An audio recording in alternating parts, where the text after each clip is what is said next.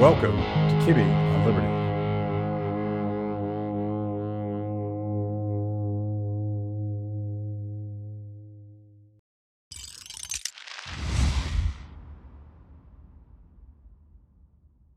Jane, good to see you again.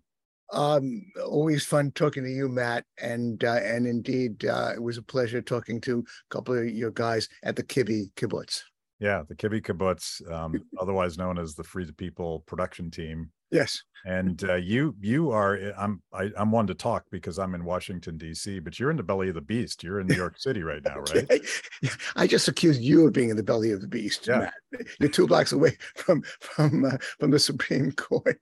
Anyway, okay, so I'm in the belly of the beast. Yeah, I'm in Manhattan. I'm a lower Manhattanite, and indeed, I like to say, look, obviously it's a socialist city, but there are many dimensions to it. I'm at 55 Great Jones Street, 3rd Street off 3rd Avenue, literally around the corner from where my grandfather had his used clothing store, Epstein's Clothing, new and used, bought and sold. Living with my wife Asako, we run the Soul Forum. It's filled with entrepreneurial energy here, and so that's exciting, and that's part of the reason why I still love New York. Been living here for over 50 years, and unfortunately, I can't leave.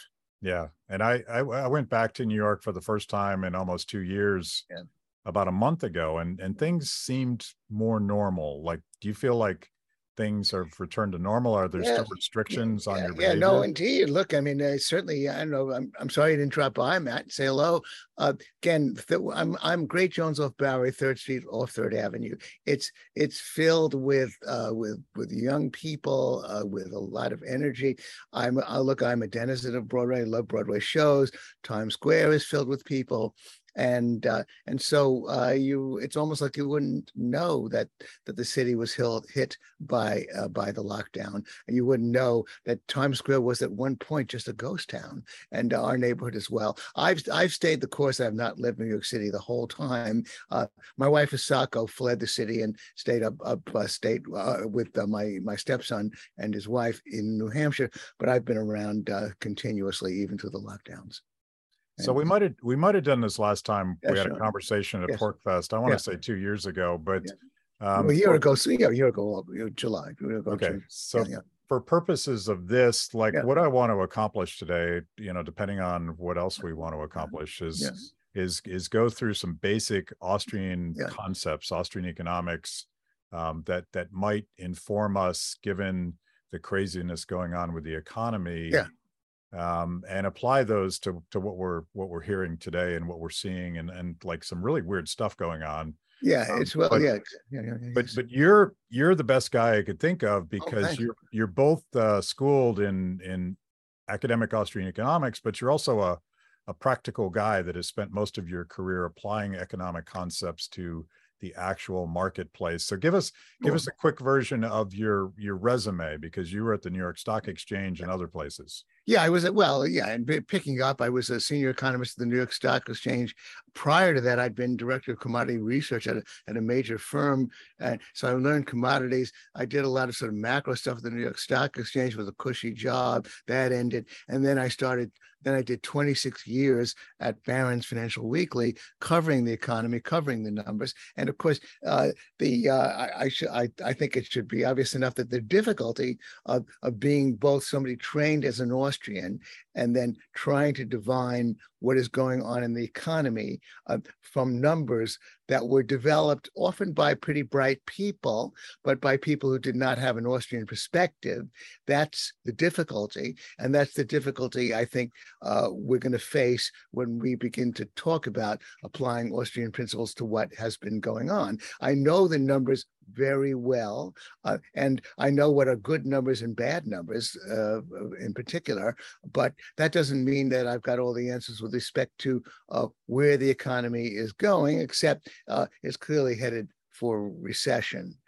So that anticipates where we're going to go with this, but I'd like to lay the groundwork on a couple of broad concepts in order to make it clear to people why I do have the Austrian perspective. So can I do that? Yes.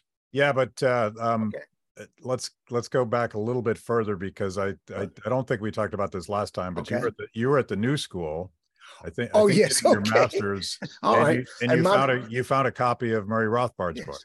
Yes, right. Exactly. Yeah. And okay. Yeah. Look, usually I say to people, hey, come on, my intellectual journey started when I was 6 years old because mommy was a commie and I was a rock rib Stalinist.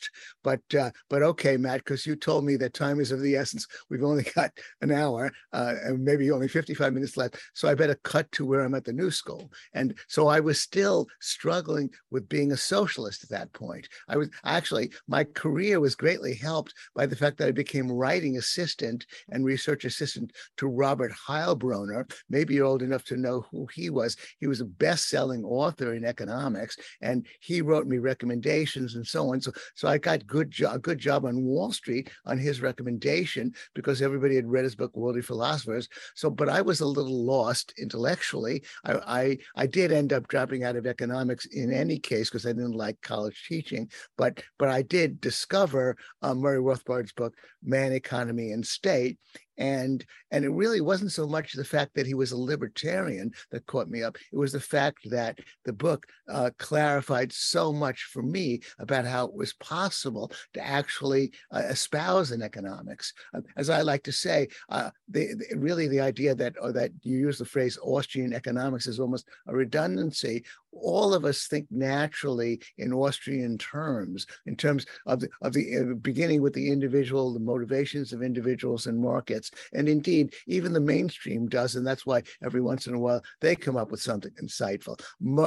Milton Friedman wrote this ridiculous methodology paper that's become notorious. They never even bothered to defend about the methodology of economics being just that you make decent predictions, and it doesn't matter how you describe things, just are your predictions accurate? It was ludicrous. And of course, Milton Friedman never actually wrote that way or thought that way anyway, in terms of his better essays and articles and insights. And so that I hope tells you a little bit about why I was influenced by the Austrian school. And then because there was a bricks and mortar store called Laissez-faire Bookshop in downtown Manhattan, I lived uptown, I visited the store almost every weekend, bought a couple of books, and over the years that ensued, as on the side, I went through all the Austrians, including Friedrich Hayek, of course, Hazlitt, Rothbard, Israel Kirzner, and of course Mises. And so I became schooled in Austrian economics. But meanwhile,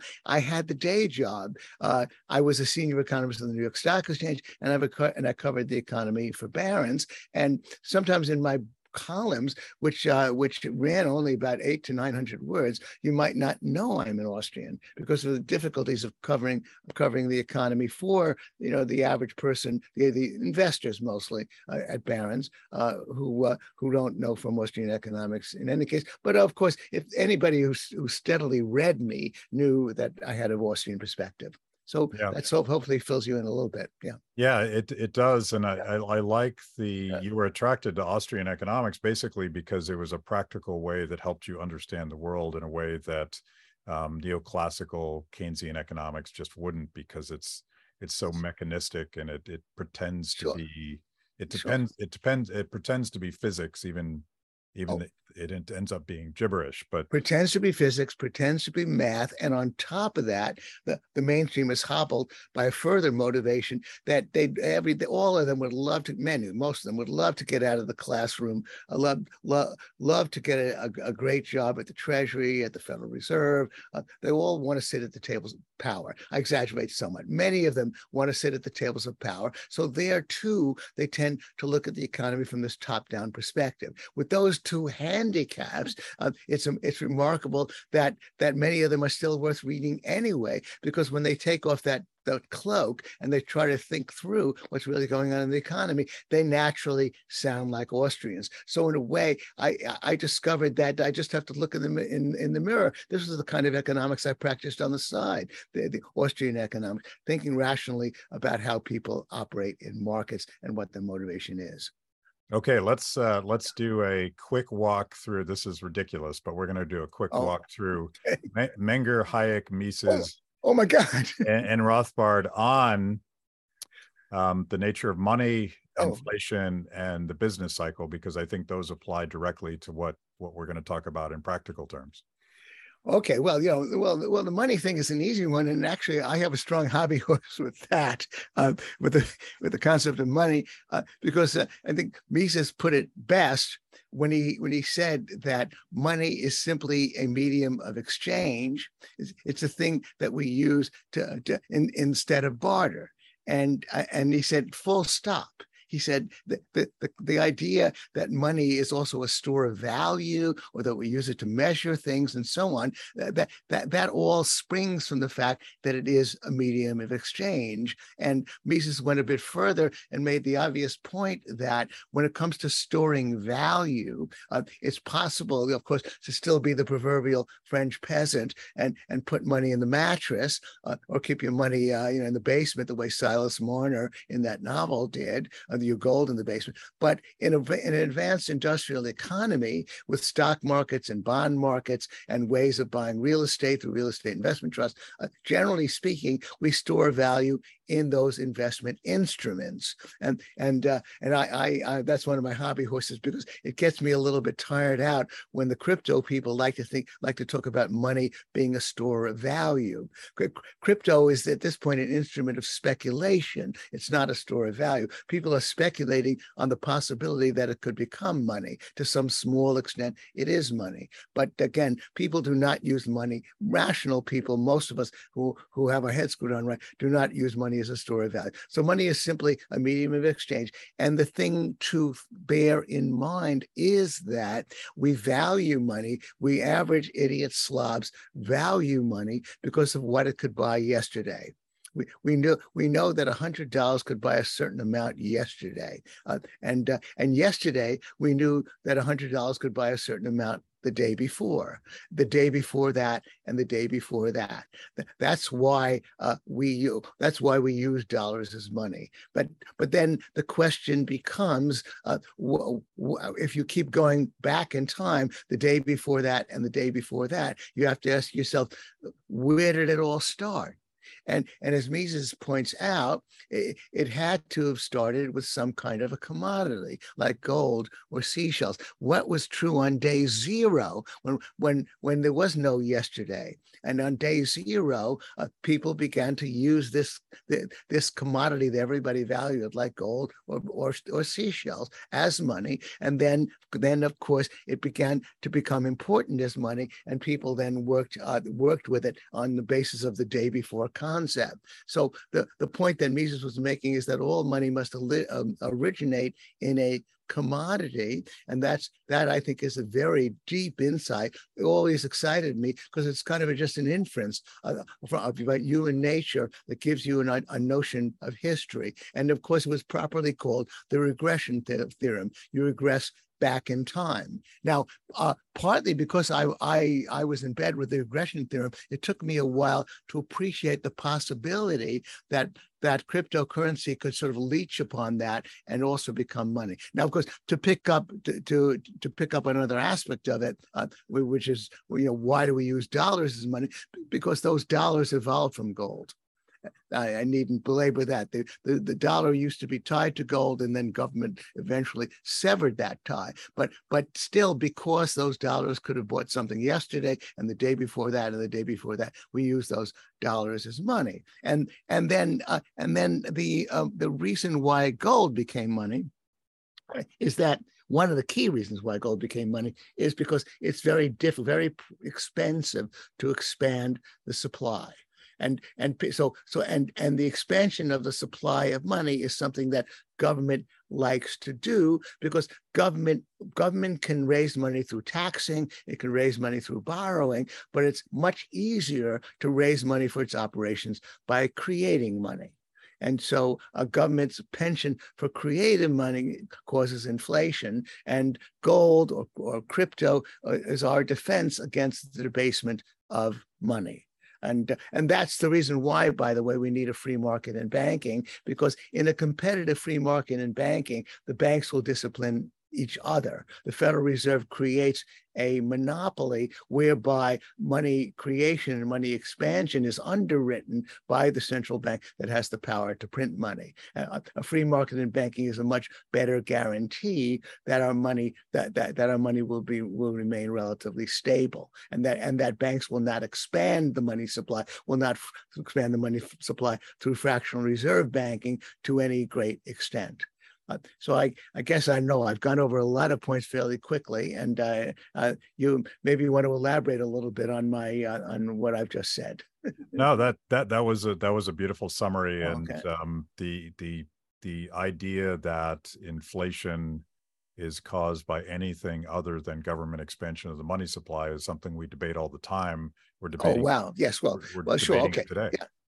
Well, yeah, no, indeed, and you know, there are little nuances to it that having to do with the somewhat cockamamie notion of velocity, you know, which we could go into. You know, I think, by the way, Henry Hazlitt wrote a book about it called Inflation, dated, I think it was 1971. He taught me more about velocity than anybody else did, about the concept of velocity or the money to hold. But really, it's clear enough as the first approximation that you could just resort to Milton Friedman. Well, Milton Friedman was again said, and price inflation is everywhere, always and everywhere, a monetary phenomenon. And as he elaborated, he said, well, you think price inflation is being caused by oil. All the oil price is up. Yes, the oil price is up because oil is a necessity. And if oil is scarce and the price goes up, we're just going to have to buy it whatever the price is. But obviously that means we have less money left over to buy other things. And so the general array of prices is not going to rise unless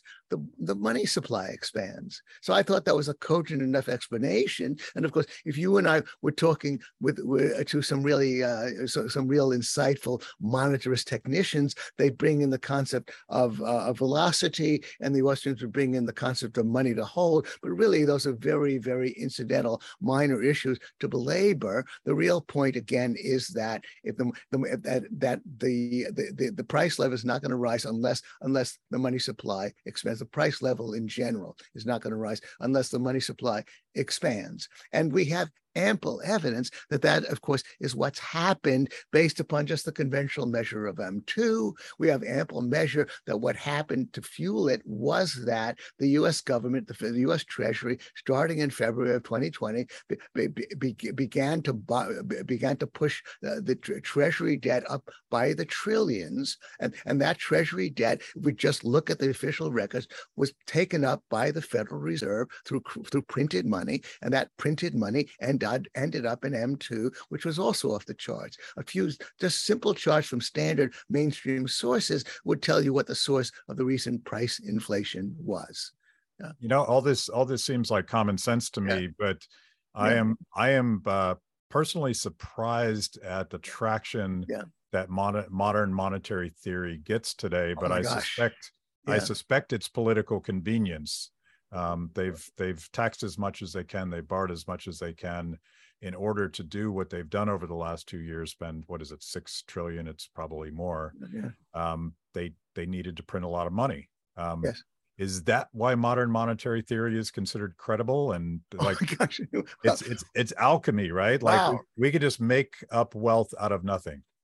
Well, gosh, oh, wow. Okay, if you're going to start talking about MMT, which I like to call modern monetary tyranny, then that gets into some difficult issues. The point is that, again, it was actually a left-wing economist, I know why I have to credit, Robert Cashman, who quipped that in the old days, government just printed money. He said, now we're much more subtle. First, the government prints bonds, then it prints money. But although, of course, it's still conceivable that when the government debt expands, it could sell that debt legitimately to people who are buying that debt. So that can happen, although it's a little bit complicated. When it sells it abroad, it's probably selling that debt to other central banks in other countries. But it could legitimately be borrowing money, the government. But of course, we know that this time around, we do have data as released by the St. Louis Fed. The federal data, it's called FRED, and we do know, we can trace it easily. The debt exploded, and the debt held by the Federal Reserve exploded accordingly. So we know that it was picked up by the Fed. But to get to the MMTers, they're actually filled with a certain amount of word salad, and sometimes you're punching a pillow with these people. Bear in mind that they will stipulate that you really don't have to finance the government through taxes or through legitimate sale of bonds. You don't have to do that. All you really have to do is just have the government just print bonds and then sell them to the Federal Reserve, and the Federal Reserve will print the money that finances the government. And that's supposed to be a real breakthrough in thinking. But in fact, it's like it's old wine in new bottles, because that's what the government has been doing for years. Every time it fights a war, it can sell bonds, but most of those bonds are taken up by money printing, and so that's an old story. And why do I call it monetary tyranny? Because I assume that you don't necessarily just have to be an Austrian or an individualist, or why not just be an average liberal and say that if the government has the license to print money and not go to the people and say we've got to raise the money through taxing and borrowing legitimately, because we have no right to take the initiative and impose on you our power to print money and arrogate resources to ourselves unless we raise it legitimately through taxing and borrowing. I try to tell capital D Democrats, isn't that offensive? Don't you think? And of course, most of them actually believe that the government does raise its money through taxing and borrowing, through legitimate borrowing and through legitimate taxing. But it's got that loophole, which is money printing. And money printing is obviously tyrannical for clear reasons. Now, of course, but it's okay with the MMTers because we imagine that the government is run by a bunch of prudent philosopher kings. They do stipulate, by the way, that there's a danger when government does this. The danger is price inflation. And so you would have thought that the MMTers would have their tails between their legs right now, because we are getting a certain amount of disturbing price inflation. And yet they apparently are arguing, I'm not up to date on their ludicrousness. I think they're arguing that it was all because of the supply chain problems that didn't have anything to do with the money supply. I'm not even quite, I've given up on these people, so I don't even know quite what they're saying now. But in any case, that's the broad brushstroke of MMTers, that the money that the government really doesn't have to tax and borrow. All it has to do is print money. And I actually think that some of my colleagues, like Bob Murphy, they get into sort of pointless arguments with these people. I would only just make the declaration that is tyranny. Doesn't it bother you to think that a government can simply print money at will anytime it wants to spend money? Isn't that disturbing to anybody, any citizen? And so that's where I like it to stop and start when I deal with the MMTers. And by the way, it's so regressive. You've made this point many times, but expanding the money supply is really the most insidious form of wealth transfer from insiders to away from people that actually have money in their wallet. They have money in their paycheck. They have money in their savings accounts. And no, indeed, just no. It's classic. That is classic trickle down. I mean, right. The progressives make fun of this bogeyman that supposedly the free market people talk about trickle down, and that's a whole can of worms. But the obvious point is, but guys, if you don't like trickle down, then you should really join us to picket the Federal Reserve and the U.S. Treasury, because they're engaging in the most blatant trickle down ever. That money first falls into the hands of the banksters, and it's supposed to trickle down to us, and it's in the trillions. That's the ultimate. That's Niagara Falls of trickle down, and you guys are allowing it to happen. Let's talk about the banksters and how the injection points that Mises talks about, and the business cycle theory a little bit, because I know you don't think that this is a classic Austrian business cycle, but just to give people a frame of reference. Oh, just a moment. No. All I said was that this. I believe that the recession occurred in 2020, and that we're out of that recession. That was a brief recession. I wrote an article called "The Great Suppression," and I did it with, so to speak, invoking the authority of Murray Rothbard, because this is an important hobby horse of mine with respect to clarifying what the Austrian business cycle is all about and why it's a plausible analysis of why downturns happen. But Murray Rothbard specifically wrote in his book, The Great Depression, his empirical study of the 1920s into the 1930s, he specifically wrote that not all economic contractions necessarily occur according to the script of the Austrian business cycle. Sometimes the king goes crazy. And so I just read it. I said, my God, every once in a while, I'm pretty prescient. I made some forecasts, and most of them ended up being true. I wrote this in February of early March. It was published in early March. I wrote it in February of 2020. And I said that what we're in for is a great suppression. The government has gone crazy. It's locking down the economy. And so obviously that's what's going to bring the huge unemployment. It's simply declaring that 50 to 60% of all economic activity has simply got to stop. So it's not an Austrian business cycle. And then I said that once they lift it, once they lift the clamps, there will likely be a fairly rapid recovery. I stipulated, well, they're going to destroy certain businesses, so it won't be exactly V-shaped. So that's what happened then, and that's part of the point that I want to make about the Austrian business cycle theory, because in my neck of the woods, so to speak, I'm constantly confronting skeptics about the plausibility of the idea that this one theory basically explains most, if not all, of the actual downturns. So here I pounced because I thought, well, I'm going to point out that this is indeed the great exception. And what I said, what I wrote, pretty much came true. There was a fairly rapid recovery once the government began to lift the lockdowns, and so that's really what it was all about. But that segues into my main argument, which is that I also hear people say a couple of things. Number one, well, aren't there other ways of disrupting the economy? Again, let's hopefully they all agree, and let's stipulate that when we talk in abstract terms and we talk about an economic contraction, we're really talking, as Rothbard said, about the odd convergence of bankruptcies. Over the course of the free market economy, we get bankruptcies all the time.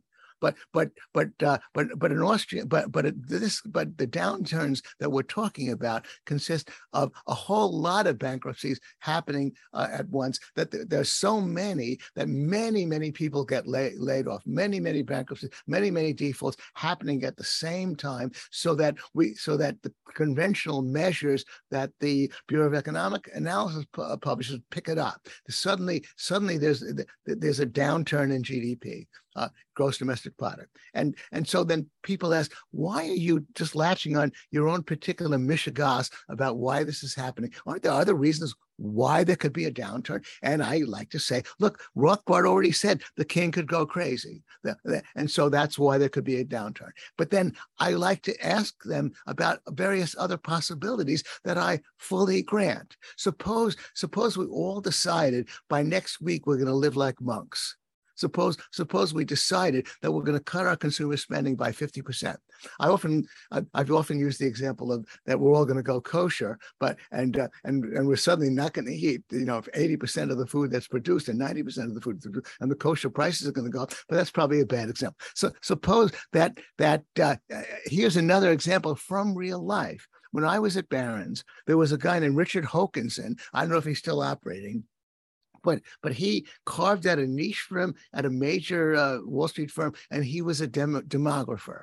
And he predicted that there was going to be a major downturn in early 1997 because there was a shortage of 25-year-olds. And I'm even forgetting, I wrote an article called Hokinson's Hokum.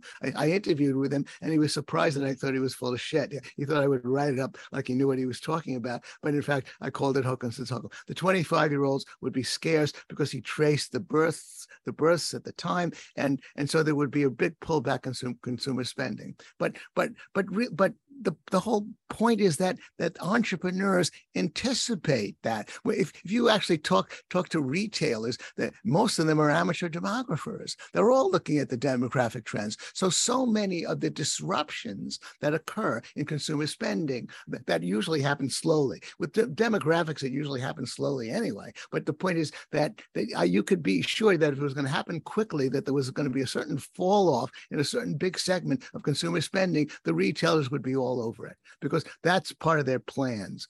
So therefore, most those things are not going to bring down, they're not going to cause a convergence of bankruptcies because business anticipates it. But here, let me get to almost the most ludicrous part of this, which is that I was in that article on the Great Suppression. I quoted the Wall Street Journal of all places. The Wall Street Journal talked in a way, began to recognize in an article that was a major feature article that this Great Suppression was happening. But then there was this paragraph explaining the 08-09 recession, and it said it was because of a collapse of wealth and income. It was a demand side collapse.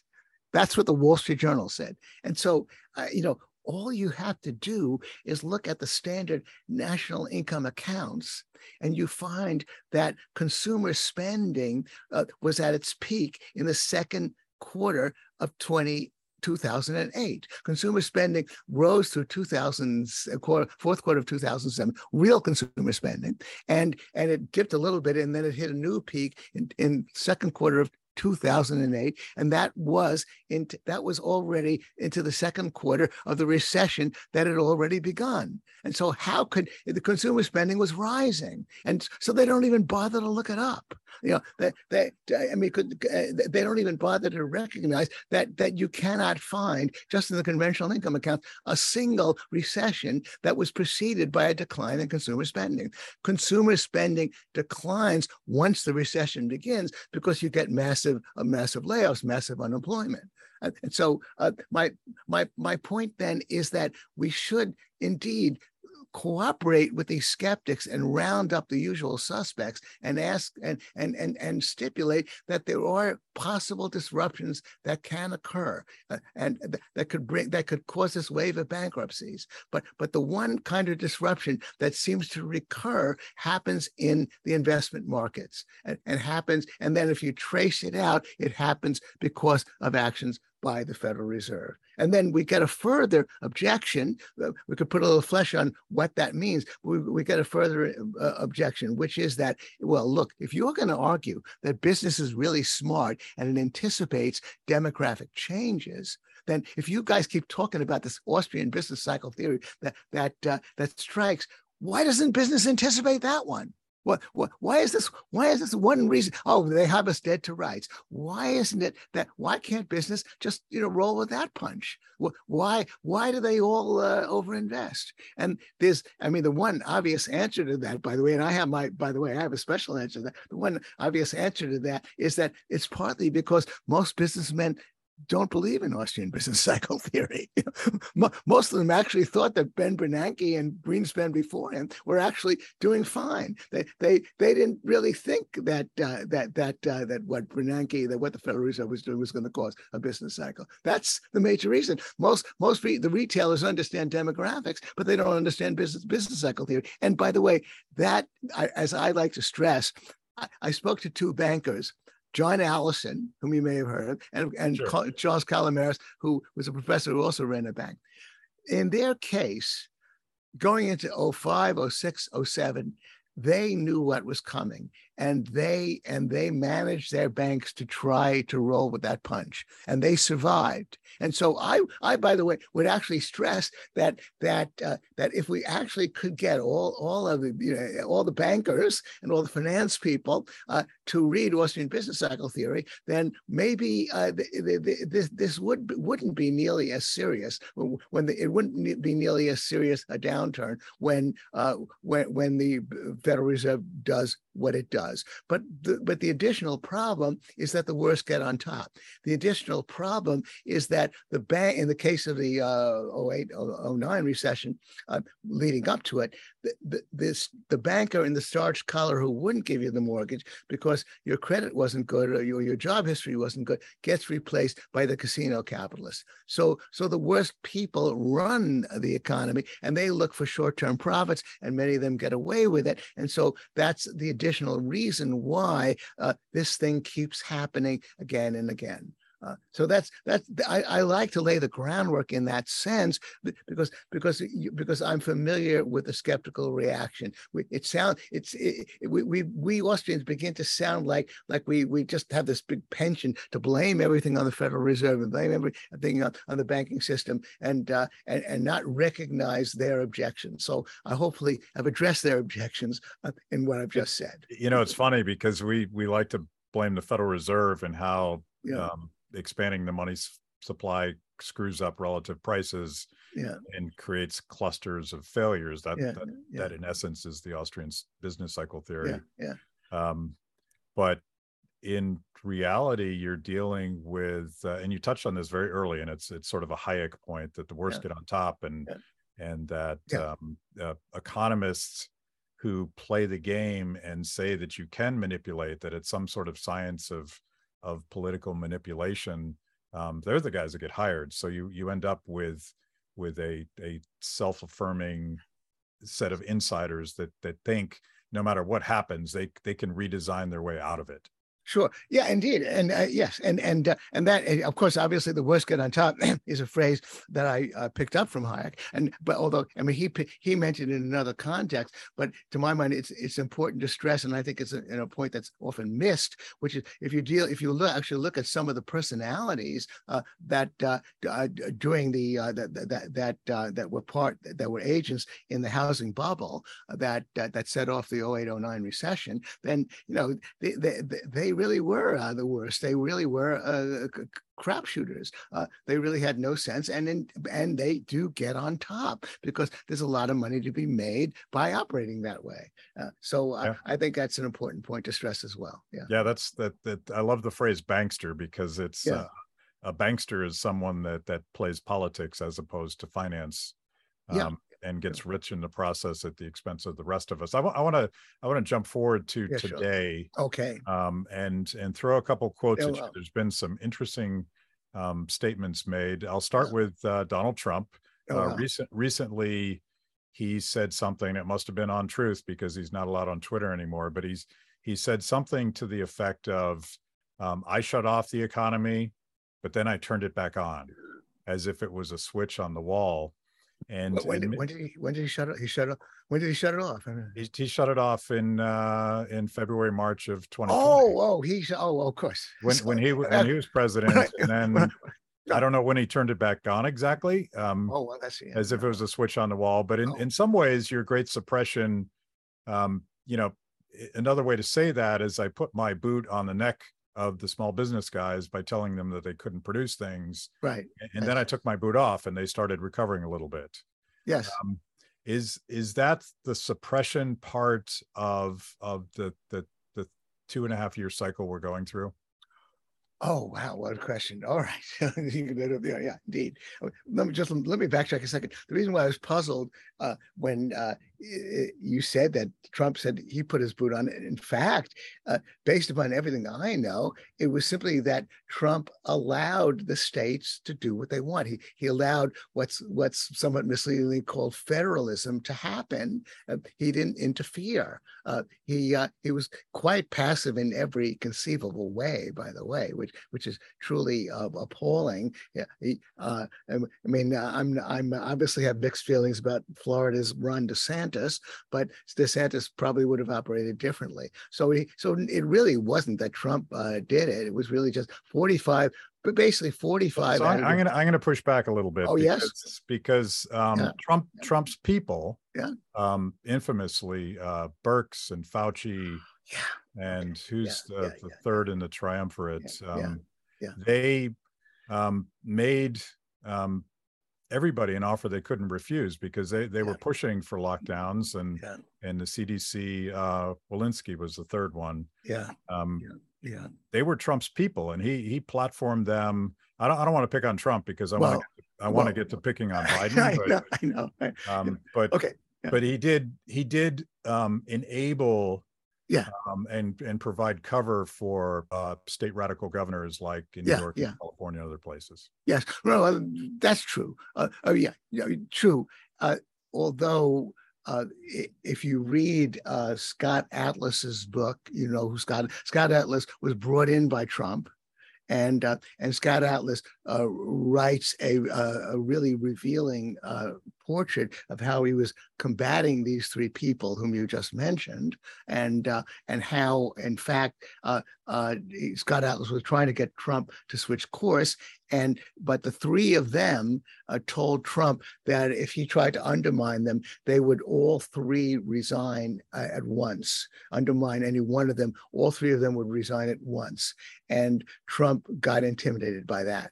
And so therefore Trump simply did not have the strength and resolve or the intellect to let them resign and to cause the problems that ensued. So it's a little bit more complicated than that. But of course, I do grant your point. He clearly was fostering the lockdowns, although he couldn't stop DeSantis from opening up. So you're right. He was encouraging the lockdown, but he wasn't, of course, decreeing them. He was just basically facilitating them through those three people. True enough. Yeah. Okay. Yeah. That's fair. Yeah.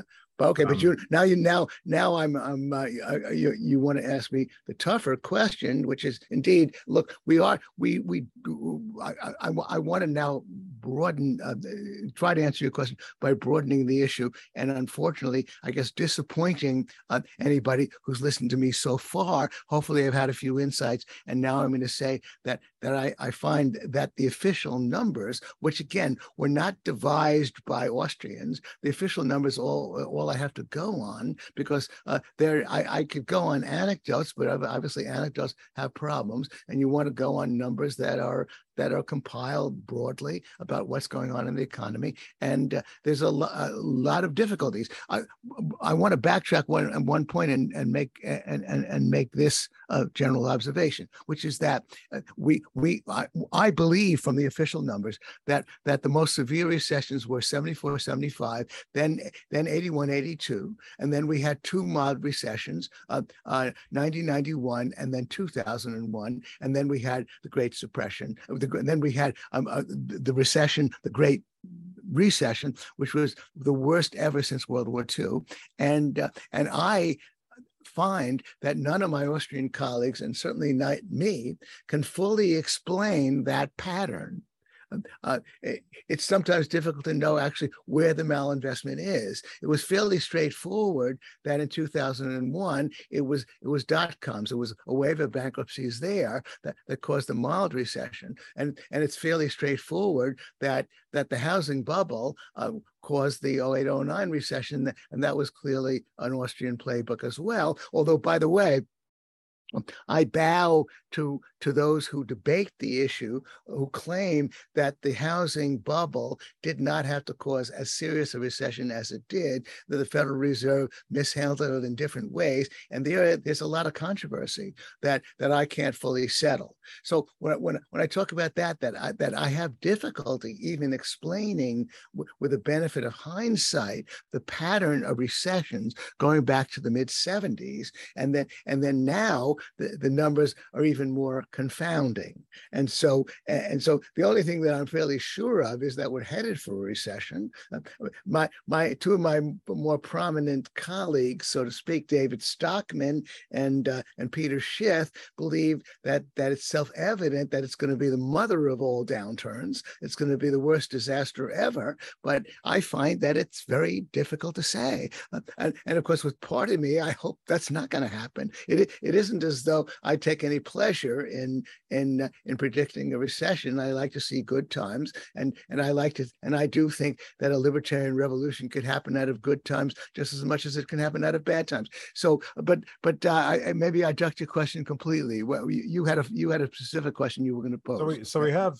It strikes me that this is why it's so uncertain. And I agree with you. I don't know exactly what's going on. I don't know what's going to happen.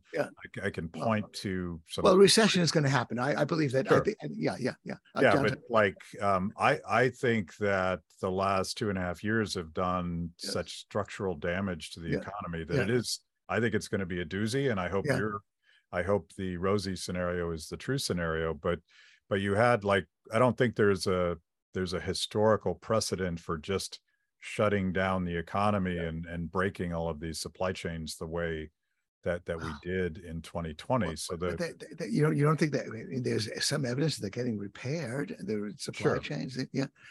I mean, oddly enough, I guess we have a reverse viewpoint because I see, I ran the Soho Forum. We're going to have a couple of minutes for me to plug my Soho Forum. Sure. And of course, I suffered as a small businessman through the Soho Forum, but my Soho Forum is now flourishing again. So look at all that entrepreneurial energy that came from Gene Epstein, that they didn't destroy me. I lost a lot of business. I brought the Soho Forum. Okay. I brought it back in September of last year when they were still imposing mask requirements, and then they weren't. And the audiences were like, less than 1/2 of what they used to be, but we're building them back. And then New York City has come back. So again, I'd like to try to say to many of my Austrian colleagues that there's this other thing going. I'll tell you one interesting story which you might like. I used to interview Milton Friedman. I called him up like 3 or 4 times a year, and we had chats about this and that and so on. And then of course when I asked him about Austrian business cycle theory, he thought he had the decisive. Now this is Milton Friedman not thinking like an Austrian, but thinking like a macro guy. He said, "Now wouldn't you expect that the strength of an expansion would be symmetrical with the severity of a collapse? Wouldn't that be what you'd look for in order to verify Austrian business cycle theory?" And he said, "But you don't find that at all." And he thought that was the end of the argument. He thought that he'd just proven that Austrian business cycle theory couldn't be valid. So I said politely, Dr. Friedman, that to begin with, there might be some measurement problems anyway with the strength of an expansion, strength of a collapse, but more to the point and more decisively, there are always healthy aspects of an expansion. There is a lot of entrepreneurial energy still in this U.S. economy, still in our society. So an expansion that's measured by the official measures that looks strong, maybe a lot of it was healthy. And so if a lot of it was healthy, that doesn't necessarily mean that a strong expansion is going to lead to a sudden collapse. So therefore, I don't think you've refuted Austrian business cycle theory on the basis of that analysis. And so I pointed that out to him, and then I want to point out to you that the unseen thing is the strength of the Soho Forum. It's come back. I see restaurants that have come back. They kicked us in the butt. We were on our asses, but we came back. And so you're saying, well, the Great Suppression, they destroyed all that, but maybe you don't appreciate the Gene Epsteins of this world, the entrepreneurial energy that's manifest. It broke the supply chain, and okay, it broke, but not irreparably. Not irreparable. Well, nothing is irreparable, and I generally have been surprised and inspired by the resilience of free people to fix the most incredibly messed up things that government does to us. And I think this is the most messed up thing I've seen in my lifetime. So you have lockdowns. A lot of businesses are prohibited from performing. They pour $6 trillion onto the economy, part of which is paying people not to work. Precisely. Yes. And of course, we now have pretty substantial inflation. And we have these weird anomalies in the labor market that you pointed out on Twitter, I think, this morning. So you have, in the face of all that, and this is what I want you to address. Okay. You have the Biden administration saying, one, that his spokesperson said, this is the strongest economy in history. And Biden saying 0 inflation. And of course, I don't think those things are true. But bring it all together. This is why I'm calling it a perfect storm, because it's not just lockdowns, it's not just supply chain disruptions, it's all of this free money that is being financed by the Fed printing money, and on top of that, government keeps helping, and that to me makes it very difficult for entrepreneurs like you to fix it. Yes. Okay. What you said could be correct in terms of a forecast, and I will not be surprised either way. Will this be a recession similar to 1991 and 2001? Will this be a worse recession than even 08, 09? I think both things are possible. You can make arguments on both sides, but although let me address what you've just said. Obviously, this is not a very strong economy. Paul Krugman, who of course can be relied on to give you misleading data no matter what, pointed out that in the first first year and a half of Biden, we had faster growth in employment than we had in the first year and a half under Trump. But of course, that's part of what I've been arguing, which is that we did have a fairly rapid recovery, because once the lockdown stopped and people resumed, then employment began to rise. Even though, as you point out, of course, there was huge disincentives to work, and only on the basis of the most recent numbers from the non-farm payroll employment, the establishment survey, we are only now back to the peak in terms of employment that we were in February of 2020. So we finally climbed back to that peak. That's not, we're not even at the expansion phase of employment. So, but it was fairly rapid in terms of the numbers, but we're just back at that peak. Although I do regard that as a bit of an achievement, although just to make things interesting, if you actually look at what's called a household survey, which tracks the unemployment rate, but which also has a figure for employment, the household survey says we're not back at that peak. And by the way, that resolves the point that was the question raised by Jeff Tucker and others. How is it that fewer people are working and yet we're back at the peak of employment? Well, the fact is that fewer people are working in terms of the household survey. The establishment survey is a little different, and it says we are back at the peak. So the household survey and the establishment survey are disagreeing, although the household survey does show a great deal of progress as well. But in both cases, the progress is heartening, but we are either back at the peak or we're not back at the peak. So this was not what you say, the most rapid economy, the fastest growing economy. This is simply a rebound from the past, and it's a rebound that I predicted. So therefore, I'm going to claim credit for it. I said that it could be hobbled by government issuing money to people to get them not to work. It could be hobbled because some of these businesses are never going to come back.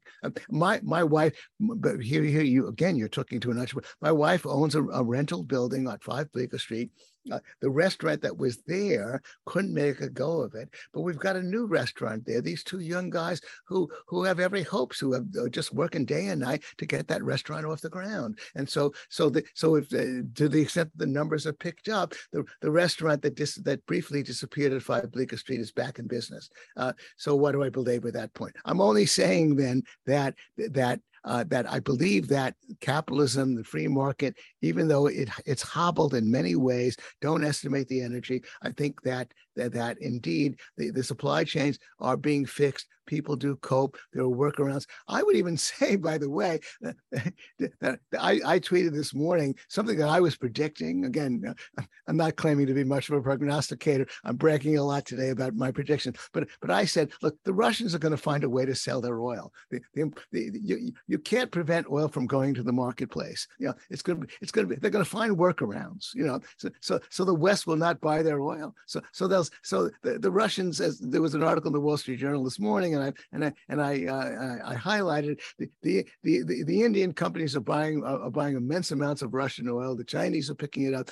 You've got oil to sell. We want to buy it because oil is it's black gold, and so they'll find workarounds. And they did. The Russian economy is not suffering. The price of oil is at $100. They're making more money from selling oil than they did a year ago. So again, all of those anecdotes show that that you can't underestimate the resilience of the world economy, of the entrepreneurial economy. With that said, we had a certain amount of fluttering. We have, in terms of the official measurements, GDP showed 2 quarters in a row of a contraction, mild contraction, first quarter and second quarter, but gross domestic income, which is another measure of broad output, actually increased somewhat. The average of the two is, so I don't even know if we're technically even in a recession yet. And so it's all pretty ambiguous. So I mean, maybe push me, maybe I can say a few more things, but unfortunately, I'm going to have to disappoint. You could be right. You're predicting, we'll see who's right. You hope I'm going to be, you're predicting a severe downturn, worse than the 0809, given all of those problems. Given, look, the immense amount. Well, why could you be right? Because of what David Stockman and Peter Schiff like to point to. Just look at what the Federal Reserve was doing, maintaining the Fed funds rate at 0%. Look at all that accumulate. Look at all the malinvestment that could be occurring. And by the way, I do have two measures. One of the measures that just based upon conventional measures. Conventional measures are, of course, the price earnings ratio in the stock market. The stock market did hit insupportable price earnings ratio, and so that indicated that it was going to peak, and we are now the beginnings of a bear market. The other one I look at is the house to rent ratio. I can take the house price, a measure of the house price that goes back actually to the 50s, and I can take that component of the consumer price index that tracks rents, and I can create a ratio. So the house price rent ratio, if you think about it, it should be, the choice of renting or the choice of owning should have a certain relationship to each other. And if the price of houses goes up way too high in terms of the rents, then you're looking, as you were in 05 and 06, you're looking at a housing bubble. The house price rent ratio is higher than ever, and so it indicates a certain bubble condition in the housing market. So that I can say. And so clearly we have the makings of a recession, we have the makings of a downturn, and I won't be surprised either way. Either way, being a mild recession, a recession that's painful, but not as severe as 0809, or you could be right, and it could be worse than 0809 in terms of unemployment and general pain. Yeah. Well, I am not a prognosticator at all. And, okay. Well, but you made a prediction, so please quit with the bullshit. Yeah. I'm hoping, by the way, that you're right and I'm wrong. I know. Look, I'm hoping. Well, excuse me. I didn't say I'm predicting a mild recession. I said that I'm. I think it's fully documented right here. Okay. Let me go on record and say that I will not be surprised if you're right. Because I can see evidence for it just on the basis of what Stockman and Schiff like to say, both of whom are stopped clocks. Both of them are predicting that collapse will be just around the corner for the last 15 years. Right. And I'm not hurting. They'll still making. Stockman is still a multimillionaire, and Schiff will still be raking it in, even though I've insulted them. I wish they'd stop their stopped clock routines, because they give us Austrian free market economists a bad reputation. But the point is, but obviously they have a point, just on the basis of the Fed funds rate being at 0% of all that accumulation of money. It's clearly just signals malinvestment occurring in different parts of the economy that could be pretty severe now that the Federal Reserve is aggressively raising interest rates. Yeah. So you've teased my last question. I love to ask this question. I asked it a lot in 2008. What would Mises do? Oh my God, what would Mises do? Like today, we just described how we got here, and we're sort of speculating as to how this might work out, and we're leaning on entrepreneurs and the American spirit to lift us out of the tremendous mess that the government has created. Yeah. What would Mises advise Joe Biden if he called him up and said, Ludwig, what should I do? Oh, okay. Well, that's an easier question. Okay. and obviously we assume Joe Biden has the capacity to listen to Mises, and Mises is not going to soft soap him, because that's Mises. Mises was still holding on to his rent stabilized apartment, but because he needed it for security, he was earning chump change. But he's going to, well, obviously, what he's going to tell Biden is that clearly all that we're really talking about, and this is what Hayek would have said too, pretty much, all that we're really facing is a wave of bankruptcies in the private economy.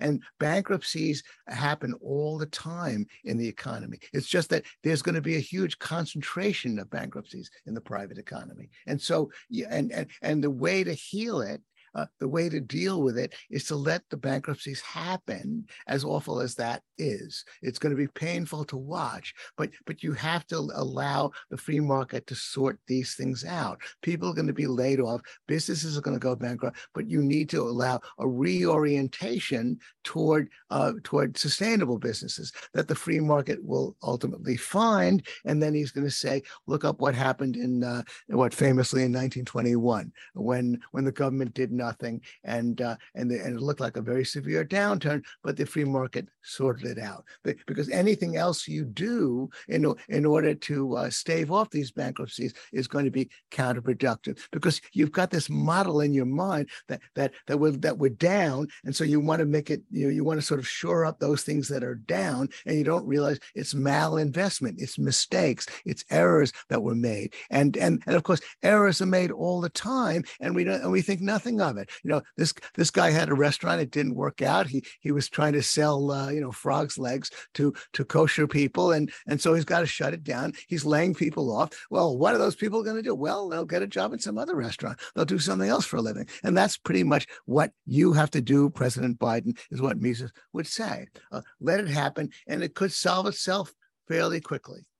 Let the economy heal. Let free people figure things out. Let entrepreneurs anticipate the future. Exactly, and of course you now I guess I've passed my time, but you now prompt me to point out that the same lesson applied, of course, to the lockdowners, to COVID. Exactly the same thing. We allow people to protect themselves, to figure it out on themselves. You will have herd immunity, which I think actually did occur. The same philosophy applied, and the same rational advice applied to COVID as well. Yeah, and I get this from the Austrians, that ultimately the market is just the process of people trying to figure things out. Yeah, and cooperating and imagining the future and coming up with solutions. And what we didn't allow during COVID was that process. What we haven't allowed since then is that process. And my fear, my pessimism comes from Joe Biden's not going to listen to Ludwig von Mises' advice. He's going to keep helping. He's probably going to start propping up failure and let all that. Never let people heal the economy, and that's my concern. But we are running out of time, I promised you a chance to shamelessly plug the Soho Forum, and I didn't know that you were a suffering entrepreneur, so I feel like I really need to let you do this. Okay, I'm glad I've tugged you to heartstrings, Matt, and turned you into a generous guy, even though I happen to know you're an extremely generous guy anyway. My Soho Forum has we have got 5 debates coming up. The one on September 19th is the next one. Well, will this be aired before September 19th? Do you think? Nope. Plug away. Okay, it won't. Oh, okay. Yes. I'm sorry, I answered it wrong.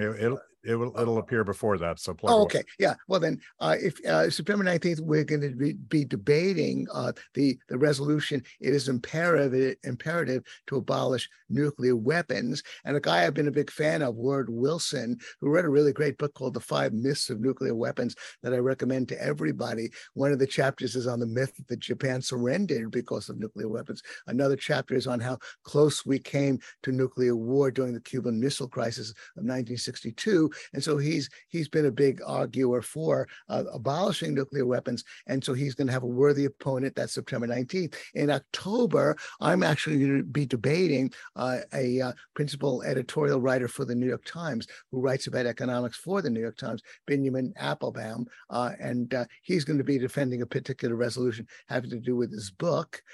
So that will be me against Binya. In November, I will have Jay Bhattacharya. You did. Again, I give you the award, Matt. Jay Bhattacharya is a great interview. He does a great job no matter who interviews him. You did the best interview with him because you had him answer a whole lot of sort of libertarian-oriented questions that he dealt with, and I think a lot of great wisdom came from it. But and I believe, by the way, that Jay is clearly by far the best guy. If you wanted a guy arguing about the lockdowns, I think in terms of his perspective and insight, there are many very good people out there who I've learned a lot from, but I think Jay Bhattacharya is the best. So he's coming in November to debate lockdowns against a worthy opponent from Harvard. In December and in January, by the way, I'm going to have Larry White of George Mason finally coming to the fore to defend the idea that the Federal Reserve should be abolished. And then actually in February, I haven't set that up yet, but I have the debate pretty much set on one side of the argument, an argument for the efficacy of a national divorce of secession. In December, we're going to debate nationalism. Nationalism, that's going to be defended by Rich Lowry, editor-in-chief of National Review. He's going to defend the idea of nationalism. And Wow. We, like conservatives, against a libertarian. So that's our debates. But so if you go on thesoulforum.org, you can see all those debates listed. You can buy tickets. Afterwards, there's a party at my place just 2 blocks uptown. And I enjoy them. We look, again, if you want to believe in you should come one of those dates, Matt, come to Manhattan, walk around, I'll escort you, come to the party. You'll feel all the energy. What has happened is the place where we used to have our debates went out of business. So we're now down the street at the Sheen Center, and the Sheen Center really doesn't have space for the after party. But since my loft apartment is only 2 blocks uptown, my dear wife Asako puts up with it and caters the parties, and we can fit about 120 people into our loft, and so it's a big space, and so we have the after parties, and usually the debaters come to the parties, and then imminently we're going to release the debate we had on climate change between Stephen Koonin and Andrew Dessler. This was just 2 weeks ago. We had a problem getting it out because one of our Reason people was sick with COVID. Reason Foundation actually puts out the videos, and their key person was sick with COVID for a long time, so we haven't been able to release it, but hopefully in a day or two we will. But if you go on thesoulforum.org, you can get all this information, and then if you hit the donate button, you can help out a starving entrepreneur like me. Yeah, we got to prove to the world that entrepreneurs can in fact survive even the stupidest of government policies. Yes, exactly. And you do that by donating to the Soul Forum and coming to our debates. Okay, Gene, I will. I've never been to a Soho Forum, so I'm going to commit to you. My wife Terry is sitting over here telling me that Terry has been there. But I commit to entering the hellscape that is New York to go to your event sometime this year, hopefully multiple times this year. Wonderful. And I want to thank you so much for doing this, and let's talk again.